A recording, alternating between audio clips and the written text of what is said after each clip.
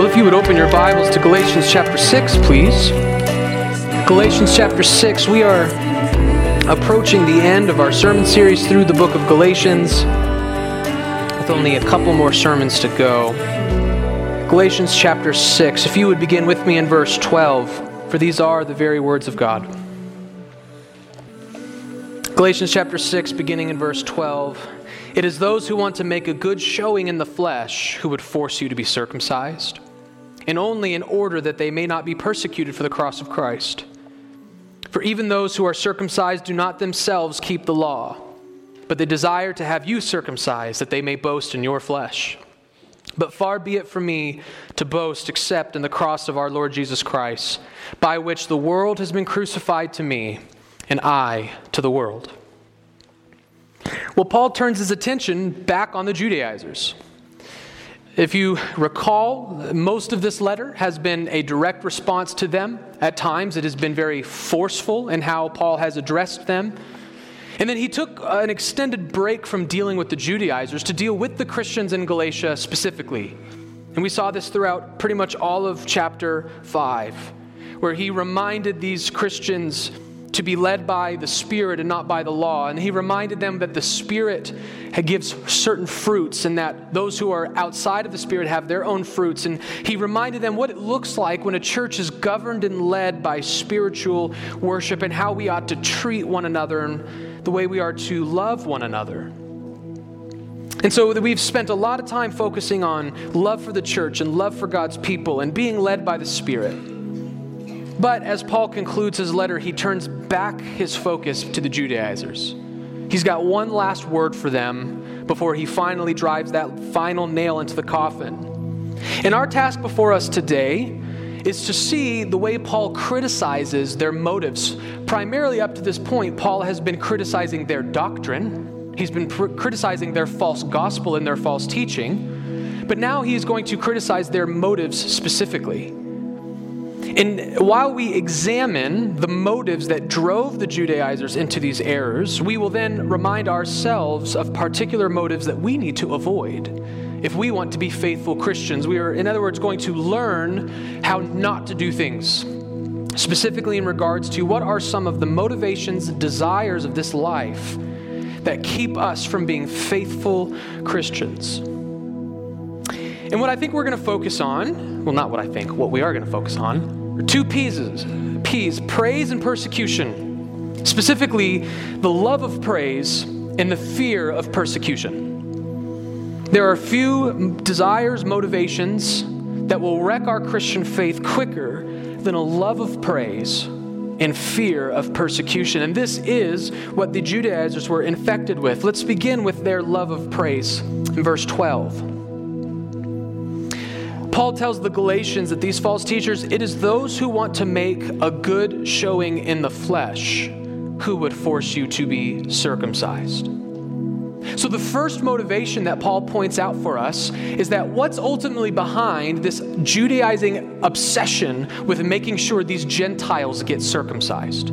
He's criticized it theologically already, but now it's more personal. Why is it that it's so important to them to travel from Jerusalem into the Galatian churches and force people to become Jews before they become saved? What's behind that? Well, they want to make a good showing in the flesh. A good showing. They want to impress their colleagues. They want to impress their friends. We have a word for this idea of they want to make a good showing. In our kind of modern vulgar tongue, we call this virtue signaling, right? A good showing, good show, virtue signal. It's the same thing. They're virtue signaling.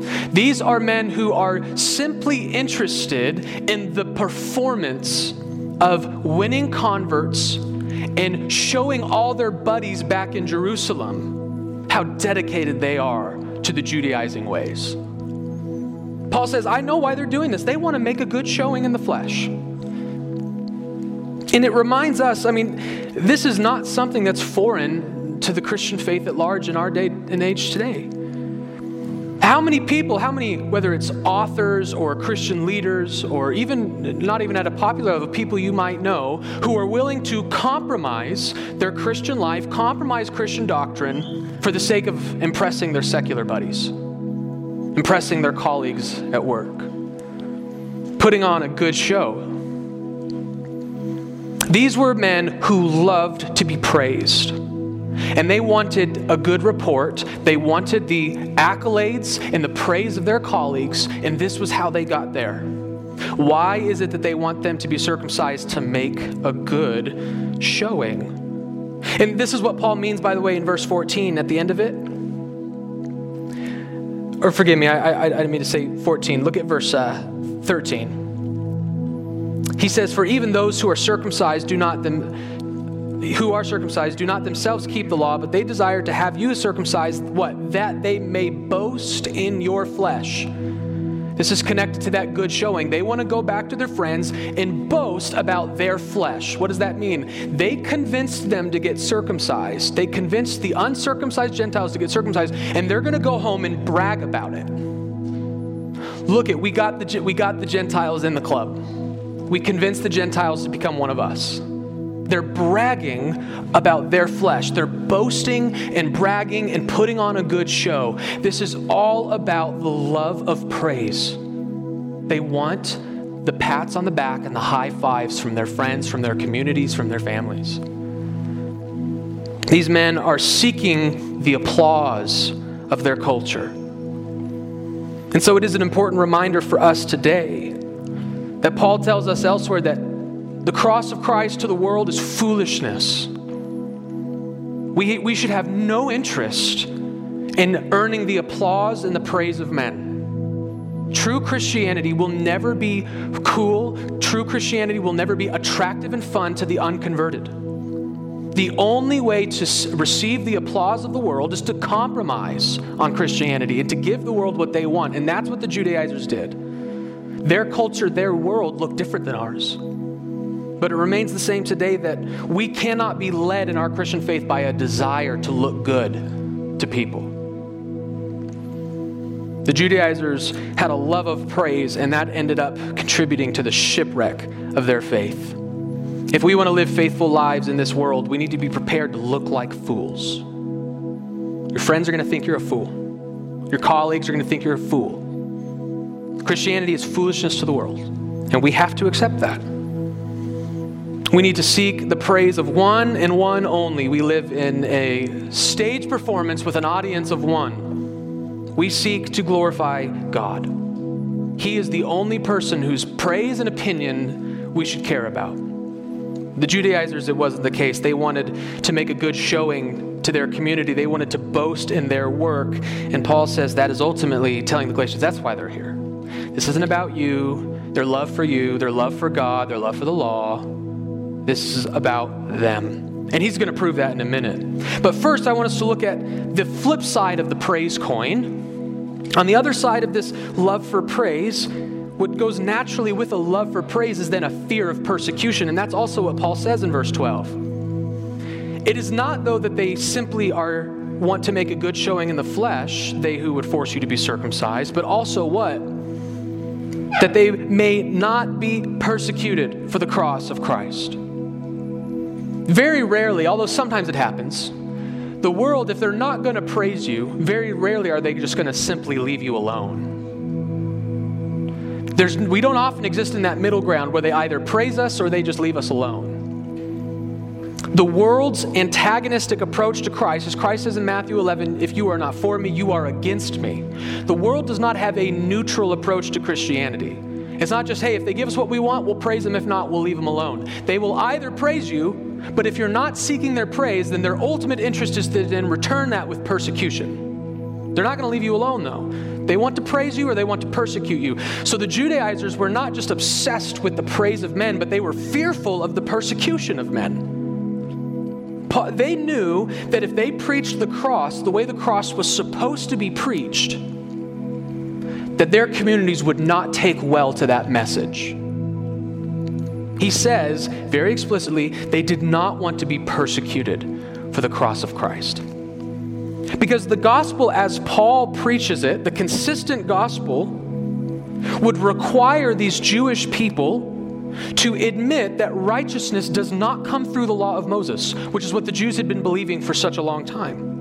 It would require them to admit that when Jesus died and rose again, he ushered in a new covenant that fulfilled many of the important ceremonies and sacrifices that the Jews had clung to. They had to admit that the law has been fulfilled, that the ceremonies have been transformed, and that righteousness was never through Moses anyway. And that is not the message the Jews wanted to hear. And so the Judaizers thought, we can blend Christianity with Judaism. We can kind of have the best of both worlds. We'll still believe in Jesus and we'll still believe in the cross, but we're not going to give up being saved by the law. You need to keep the law if you want to be saved. And we're not going to give up the fact that circumcision is ultimately what brings you into the people of God, and that the Jews are the people of God. So if these Christians want to be saved, yeah, they need to believe in Jesus, but we're going to blend Judaism with that. You need to obey the law and you need to get circumcised. Best of both worlds, right? Now we're appeasing the Christians because we believe in Jesus, and we're appeasing the Jews because we're enforcing the law and we're enforcing circumcision. But what did we learn throughout this gospel? Or forgive me, throughout this letter? That's not the gospel. The gospel is pure, and it cannot be blended with false pagan religion. The gospel has its own objective message revealed from Christ, and we don't get to obscure that or blend in our favorite theologies with it. So Paul said they were so afraid of being persecuted by the Jews that they distorted the gospel. If they would have preached it the way I'm preaching it, then they would face the same kind of persecutions that I face. So in other words, to put it bluntly, you can't be a Christian if you're a coward. The Judaizers were cowards. They're fearful. Christianity, there's no room for that.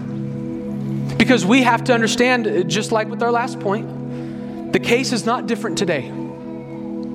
The Christian gospel is just as offensive to 21st century America as it was to first century Jerusalem, first century Galatia. The cross is still offensive today.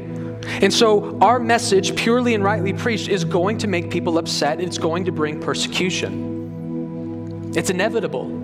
And don't take my word for it. The Apostle Paul tells us this in 2 Timothy 3:12 when he says, "Indeed, all who desire to live a godly life in Christ Jesus will be persecuted."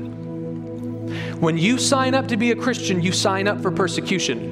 Paul says you join in the sufferings of Christ. It's not an option. The Christian life without persecution is not presented. That's not even on the table. You get a life of Christian suffering, or you reject Christianity altogether.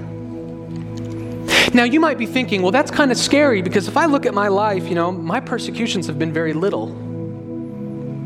Does that make me less of a Christian?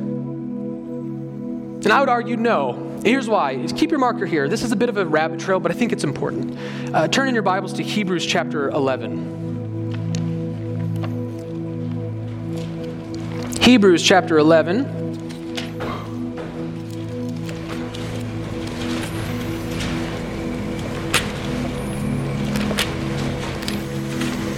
Hebrews chapter 11 is pretty well known among people. It's sometimes nicknamed the Hall of Faith.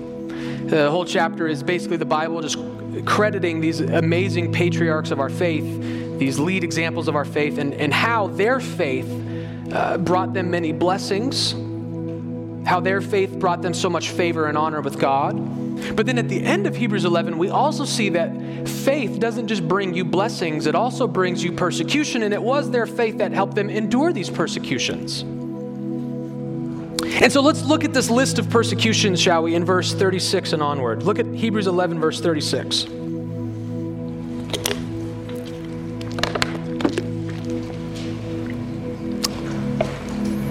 Others suffered mocking and flogging and even chains and imprisonment. They were stoned, they were sawn in two, they were killed with the sword. They went about in the skins of sheep and goats, destitute, afflicted, mistreated. And then one of my favorite verses, of whom the world was not worthy, wandering about in deserts and mountains and in dens and caves of the earth.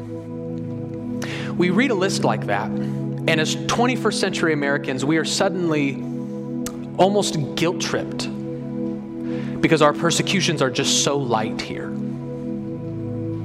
Right?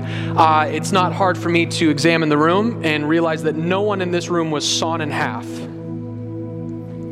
That's not something you've gone through. I don't think any of you have ever been put in prison for your faith. I don't think any of you have ever been flogged and beaten for your faith. I don't think any of you have ever been exiled into wandering, living in caves in the desert for your faith. And so it's easy for us as Christians to feel almost guilty because this stuff is not just in the past, it's happening today. I follow a friend on social media who is just outraged at how little the American culture and specifically the American church really focuses and understands what's happening around the world. And so every single day, to raise awareness, he posts about Christian persecutions happening all around the world. And let me just say, it is devastating how often he has something to post. His latest area of focus has been the continent of Africa, and he posts nearly every single day 50 more executions in Africa. 50 more Nigerians slaughtered. We're talking going door to door, slaughtering Christians, slaughtering children. It's happening today in the world, today. It's not just this Old Testament stuff. Christians in China, you know what's happening then today? Arrested, taken off to these camps. We don't even know what happens to them. You know what's happening to Christians in North Korea? Fed to dogs. I mean, this is not just this old crazy Bible stories. It's happening today, but not here. Not happening here. But here's what's so interesting though, and this is the point I'm getting at.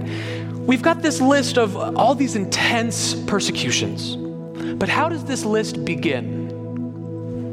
Back in 36, what is it that some Christians have suffered? Mocking. Your text might say jeering or taunts. Look at how comfortable the author of Hebrews is with throwing mocking into a list of flogging, chains, stoning, sawn in half, killed with a sword, exiled. He doesn't separate them into these kind of more godly persecutions versus less godly persecutions. It's just all persecution. So I would remind you as we go back to Galatians, you do not have to be imprisoned for your faith to be persecuted for your faith. You do not have to be cut in half or stabbed with swords to be persecuted with your faith. The Bible says mocking, taunting, jeering, these are legitimate persecutions that made it into the hall of faith in Hebrews 11. So I would remind you that while we should be very grateful for the country we live in, very grateful for the country we live in. But at the same time, don't fall into this pit of despair and go looking for persecution because I want to be like, all the saints of old who were killed for their faith, martyred for their faith. We don't need to go looking for more persecution. It is here.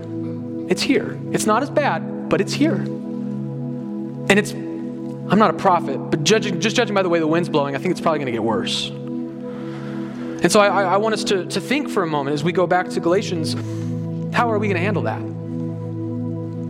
It was amazing. We were listening to R.C. Sproul in our Sunday school class today. And he was going through the parable of the pearl of great price and the parable of the hidden treasure. And he was talking about how the hidden treasure, this pearl, the parables were ultimately someone finding something of great value. And it was of so much value that they were willing to sell everything they had to buy it. And Jesus says that's ultimately what the Christian life is we find the kingdom of God, we find Christ, and we see this is so valuable. I'll trade everything for it. You can have my body, you can have my life, you can have my family, you can have my stuff. This is far more important. And so I would remind us that, like I said, I don't know where this country's going. And I would encourage you to not make too many assumptions based off Fox and CNN as to where this country's going. But it is very possible that things aren't getting better. It is very possible that life for our children in 20 years is going to be harder than life for us today. And for their grandchildren, it'll be even harder for them. This is a very real possibility. I could imagine things even in our own lifetime. I would not be surprised if sometime in our future Redeemer Christian Fellowship loses our nonprofit status for hate speech. What are we going to do when persecution comes? How are we going to handle it? Paul says that we will be persecuted. The Judaizers were willing to compromise their faith. They were willing to adopt, okay, fine, we'll just believe what they believe to avoid the persecution. And we're seeing that in our culture today, all around us, churches folding and capitulating on important, basic Christian doctrines. Why? Because it satisfies the mob. Because it appeases the angry, vitriolic culture that hates God's word. That's what the Judaizers did, and that's what these progressive churches all around us are doing today. This offends the world, so we'll reject it. The Judaizers said, telling people they don't need circumcision, they don't need to keep the feast, they don't need any of these Old Testament stuff, it offends our Jewish contemporaries, so we'll keep it. Paul says that's not the Christian life. What has God said? Believe it and act on it no matter what they think, no matter what they do. Christianity requires courage. When we are faced with persecution, we need to, like 1 Peter 4:19 says, therefore let those who suffer according to God's will entrust their souls to a faithful Creator while continuing to do good. Trust God with your persecution. Just trust Him. And you do good. You keep the faith. You keep the fight. You obey the word. Trust God. He's faithful. You might get sawn in two. You might get mocked. Or maybe repentance will overflow and our nation will change and we'll experience great blessing. Who knows what's going to happen? But trust your faithful Creator. Keep the faith and obey Him. But a love of praise and a fear of persecution will destroy our faith. We must, by the power of the Spirit, fight against these things. Now, before we wrap this up, the text does something helpful for us because it might be easy for us to say, how does Paul know this about them? Right? Isn't this kind of judgmental? Paul is telling us what's in their hearts. How does Paul know that? Well, why can't we just accuse Paul? Well, Paul, your message is just for your glory too. You're just afraid of being persecuted by a different group. How does Paul know this? Is this just part of the apostolic office that God gives him insight into everybody's heart conditions? No. We'll find places in Scripture that's not true at all. Remember, Paul was very surprised in our last sermon series, the pastoral epistles. Paul was very surprised when Demas left. He didn't know what was in Demas's heart. How does Paul know? Isn't this not just judgmental assumptions? Well, Paul tells us how he knows. Look at what he says in verse 13.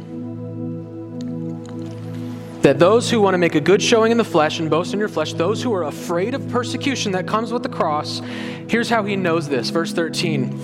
For even those who are circumcised do not themselves keep the law, but they desire to have you circumcised that they may boast in your flesh. So here's what Paul has done. Paul has examined their way of life, and their way of life is contradictory to their claims. So Paul knows they don't really believe what they say. Otherwise, their lives would be very different. In other words, here's what he means. He's saying they don't even obey the law.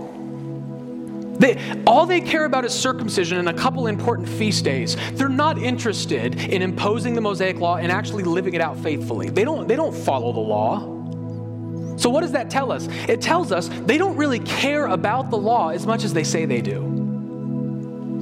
They go down with this great piety. The holy, righteous law of Moses, you must keep it, for it is good and it is righteous and it was God's deliverance to our people. And then they go home and they reject it all week long. They don't obey it. They don't think about it. They don't know it. So they don't really think it's that great, do they? They don't really admire it that much, do they? So Paul knows there's something else driving this right now. It's not love for God. It's not zeal for the law. They proved all week long they have no zeal for the law because they just disregard it. It's just circumcision they care about. And by the way, he said this earlier in Galatians. Remember, he told them, I would remind you that you who are being circumcised are required to keep the whole law. You don't get to just pick and choose. Paul knows this is not about the law of God. This is not about pious zeal for holiness. He knows there's something else behind this. You know, we see this a lot in our day and age. I had a friend who, his current wife when they started dating, she grew up in a what we would call a nominal Roman Catholic family. And what I mean by that is they were Roman Catholic in name only. They never went to church, Mass. They never went to Mass, which, by the way, in the Roman Catholic system, that's how you're saved. So that's a big deal to skip out on Mass. Your sins can't be forgiven if you skip out on Mass. So that's a big deal, and they're not going. They never go. They never talk about it. They don't know anything about it.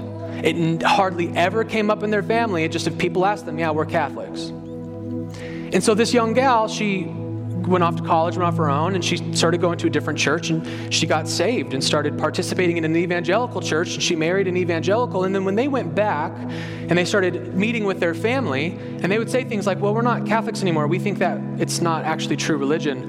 And they lost it. How dare you? How dare you abandon the faith for 2,000 years, the one and only church that Christ established? They were so offended that they would dare say, I don't think Catholicism is true. But this was the very question I asked them. Why are they so offended? Because they don't even care about Catholicism. How do I know that? They haven't been to Mass in 20 years. They don't care about the true, pure doctrines of the Roman Catholic faith or the history. If they did care, they would live that out. So I knew this isn't about Catholicism. This is a personal pride thing. You've offended our family, you've offended our culture, you've offended our custom, you're telling us you're wrong. But it had nothing to do with zeal for God and the truth. And that's what Paul sees in the Judaizers. These are men who love being Jewish more than they love God. They simply love the customs and the history of their faith, and they're offended that someone would come along and say, you know, that whole circumcision thing, it's fulfilled in Christ. You don't need that anymore. How dare you take from us what we have been practicing for thousands of years? But they don't care about the law. This is about tradition. This is about custom. This is about national identity. It is not about zeal. And by the way, Paul has put his money where his mouth is. So we could turn the tables on Paul. Let's not be so sympathetic to Paul for a minute. Okay, Paul, fine. I'll agree. Why don't you prove it then? How do we know that you're in this for the right reasons? How do we know we should trust you? You're not just as much of a hypocrite as them. How do we know? Well, he delivers the answer to that in one of the most powerful, convincing ways. I consider this the final nail in the coffin of the Judaizers. Look at verse 17. Other than the benediction, this is the very last thing Paul leaves them with. From now on, let no one cause me trouble, for I bear on my body the marks of Jesus. You want to know how we know Paul is sincere? He's got persecution scars to prove it. You can read through Philippians, you can read through, I believe it's 2 Corinthians, or forgive me, 2 Corinthians alone. Paul will actually list all the persecutions he endured in his life. And they're intense. Now, some of those maybe happened after he wrote Galatians, but one of the things we know most likely happened before he wrote Galatians, before he went to Galatia, was the stoning at Lystra. Now, I know I'm from Colorado, but stoning, we're not talking about that kind of stoning. We're talking about Hebraic Judaism stoning. You know what that was? That was the whole community grabbed a bunch of rocks, surrounded you, and they threw rocks at you until you died. Paul went through that, and his was so bad, the reason they let up is because they thought he died. This was a man who was stoned nearly to death. I would imagine that left some scars. I would imagine Paul from then on carried with him everywhere he went physical reminders that he is not in this for popularity. Paul is essentially saying, you want to know what the difference is between me and the Judaizers? They have a mark on their body that they're so proud of, their circumcision. They're so proud of their circumcision. I've got marks on my body way more valuable than circumcision. The persecutions of the gospel, those are the marks that I bear on my body. Those are the mutilations of my flesh, and those speak a whole lot louder than their circumcision does. So don't let them trouble me anymore. Don't you dare question my motives anymore. If you want to question my motives, if you need proof of my faith, look no further than my bodily scars. Paul proves with his life, I'm in this for God. I'm in this for zeal for the truth. That's why, unlike the Judaizers, I'm willing to be stoned for my faith. Unlike the Judaizers, I'm willing to be ostracized and mocked and excluded from the Jewish community. Because the Christian truth is what actually matters to me. By the way, that word marks that he mentions there, it's the word in the Greco-Roman culture that it was used not only of injuries and scars, but it was also used for the slave brandings. Right? Rome would buy a slave, and like cattle, you need to know it's your property, so they'd brand you with a mark. Paul says that he has the brandings of Christ. The same Paul who in many of his letters begins by describing himself as a slave unto Christ Jesus. What is Paul saying? My persecution scars are proof of who I belong to. I'm a slave of the cross. I'm a slave of Christ, and he's branded me by allowing me the privilege to join in his sufferings, in his persecution. So you don't need proof of what I'm really in this for. You've got it. Paul is living a Christian life which proves to the world that his hopes are not in the comforts of this life. The Judaizers are not. And Paul says, what more debate do we need to have? What more debate do we need to have? So what must we do? How do we handle it? Well, Paul summarizes that. Look at verse 14. This is how Paul summarizes it. They who are desiring to be praised, who are desiring to boast in your circumcision, Paul says, far be it from me to boast except in the cross of our Lord Jesus Christ. So the way we respond to our natural inclination to love the applause of men is to constantly, by the power of the Spirit, mortify that desire and focus on boasting in nothing but Jesus.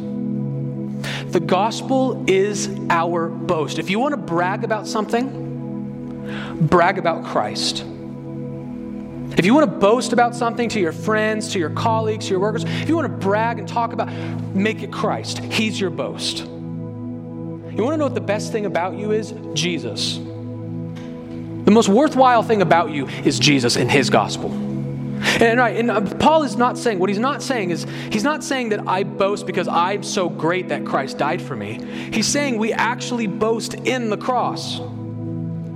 The Judaizers are bragging about all of their disciples. Look at all the Gentiles we got converted. Look at all the Gentiles we got joined the Jewish faith. They're boasting in their flesh. And Paul says, I'm not going to brag about all my disciples. I'm not going to brag about my missionary trips. I'm going to brag about one thing and one thing only, that God the Father sent his only begotten Son into the earth to take on human flesh so that whoever believed in him might never perish but have eternal life. That's my boast. That's what I'll brag about. That's my glory. That's the only thing I care about. We do not need to boast in the world. We do not need to boast in our accomplishments. We boast in Jesus. We boast in the cross. Our zeal is for God's glory, not our own. May we decrease so that he might increase. That's the first thing we do. We boast in the cross alone. Now, what's the second thing we do to fight these improper motives? Well, look at what he says. Speaking of the cross, verse 14, we boast in the cross of our Lord Jesus Christ. And what happened in the cross? More than just the forgiveness of sins. What happened? By which the world has been crucified to me and I to the world. Paul has mentioned this concept already. In Galatians 2:20, Galatians 5:24, he's used similar language to this.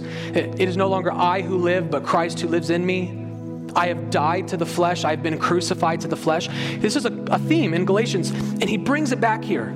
But here's what we have is a perfect example of what this actually looks like in real life application. What does it mean that I have died with Christ?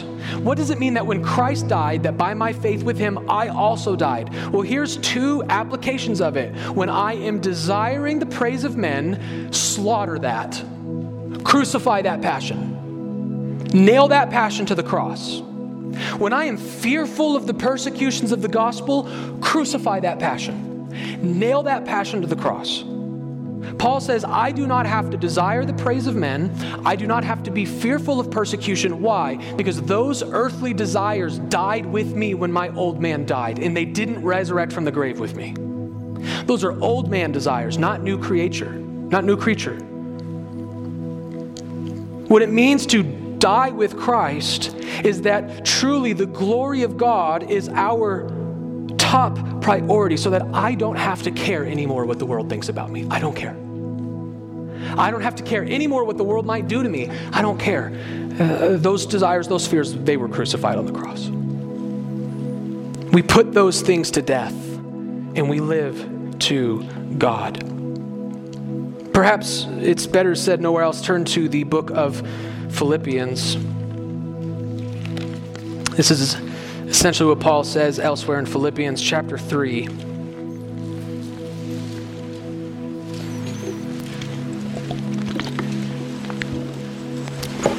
Paul's going to mention all the things he could boast about. And he's going to tell us why he doesn't boast in those things. Look at chapter 3, verse 2. Paul tells all those in Philippi, look out for the dogs, for those evildoers, for those who wish to mutilate your flesh. For we are the circumcision, who worship by the Spirit of God and glory in Christ Jesus, and we put no confidence in the flesh. Though I myself have reason for confidence in the flesh also. If anyone thinks that he has reason for confidence in the flesh, let him know I have more. I was circumcised on the 8th day, of the people of Israel, the tribe of Benjamin, a Hebrew of Hebrews, as to the law, a Pharisee, as to zeal, a persecutor of the church, as to righteousness under the law, blameless. But whatever gain I had, I counted as loss for the sake of Christ. Indeed, I count everything as loss because of the surpassing worth of knowing Christ Jesus my Lord. For his sake, I have suffered the loss of all things and count them as rubbish, in order that I may gain Christ and be found in him, not having a righteousness of my own that comes from the law, but that which comes through faith in Christ, the righteousness from God that depends on faith, that I may know him in the power of his resurrection and may share his sufferings, becoming like him in his death, that by any means possible I may attain the resurrection from the dead.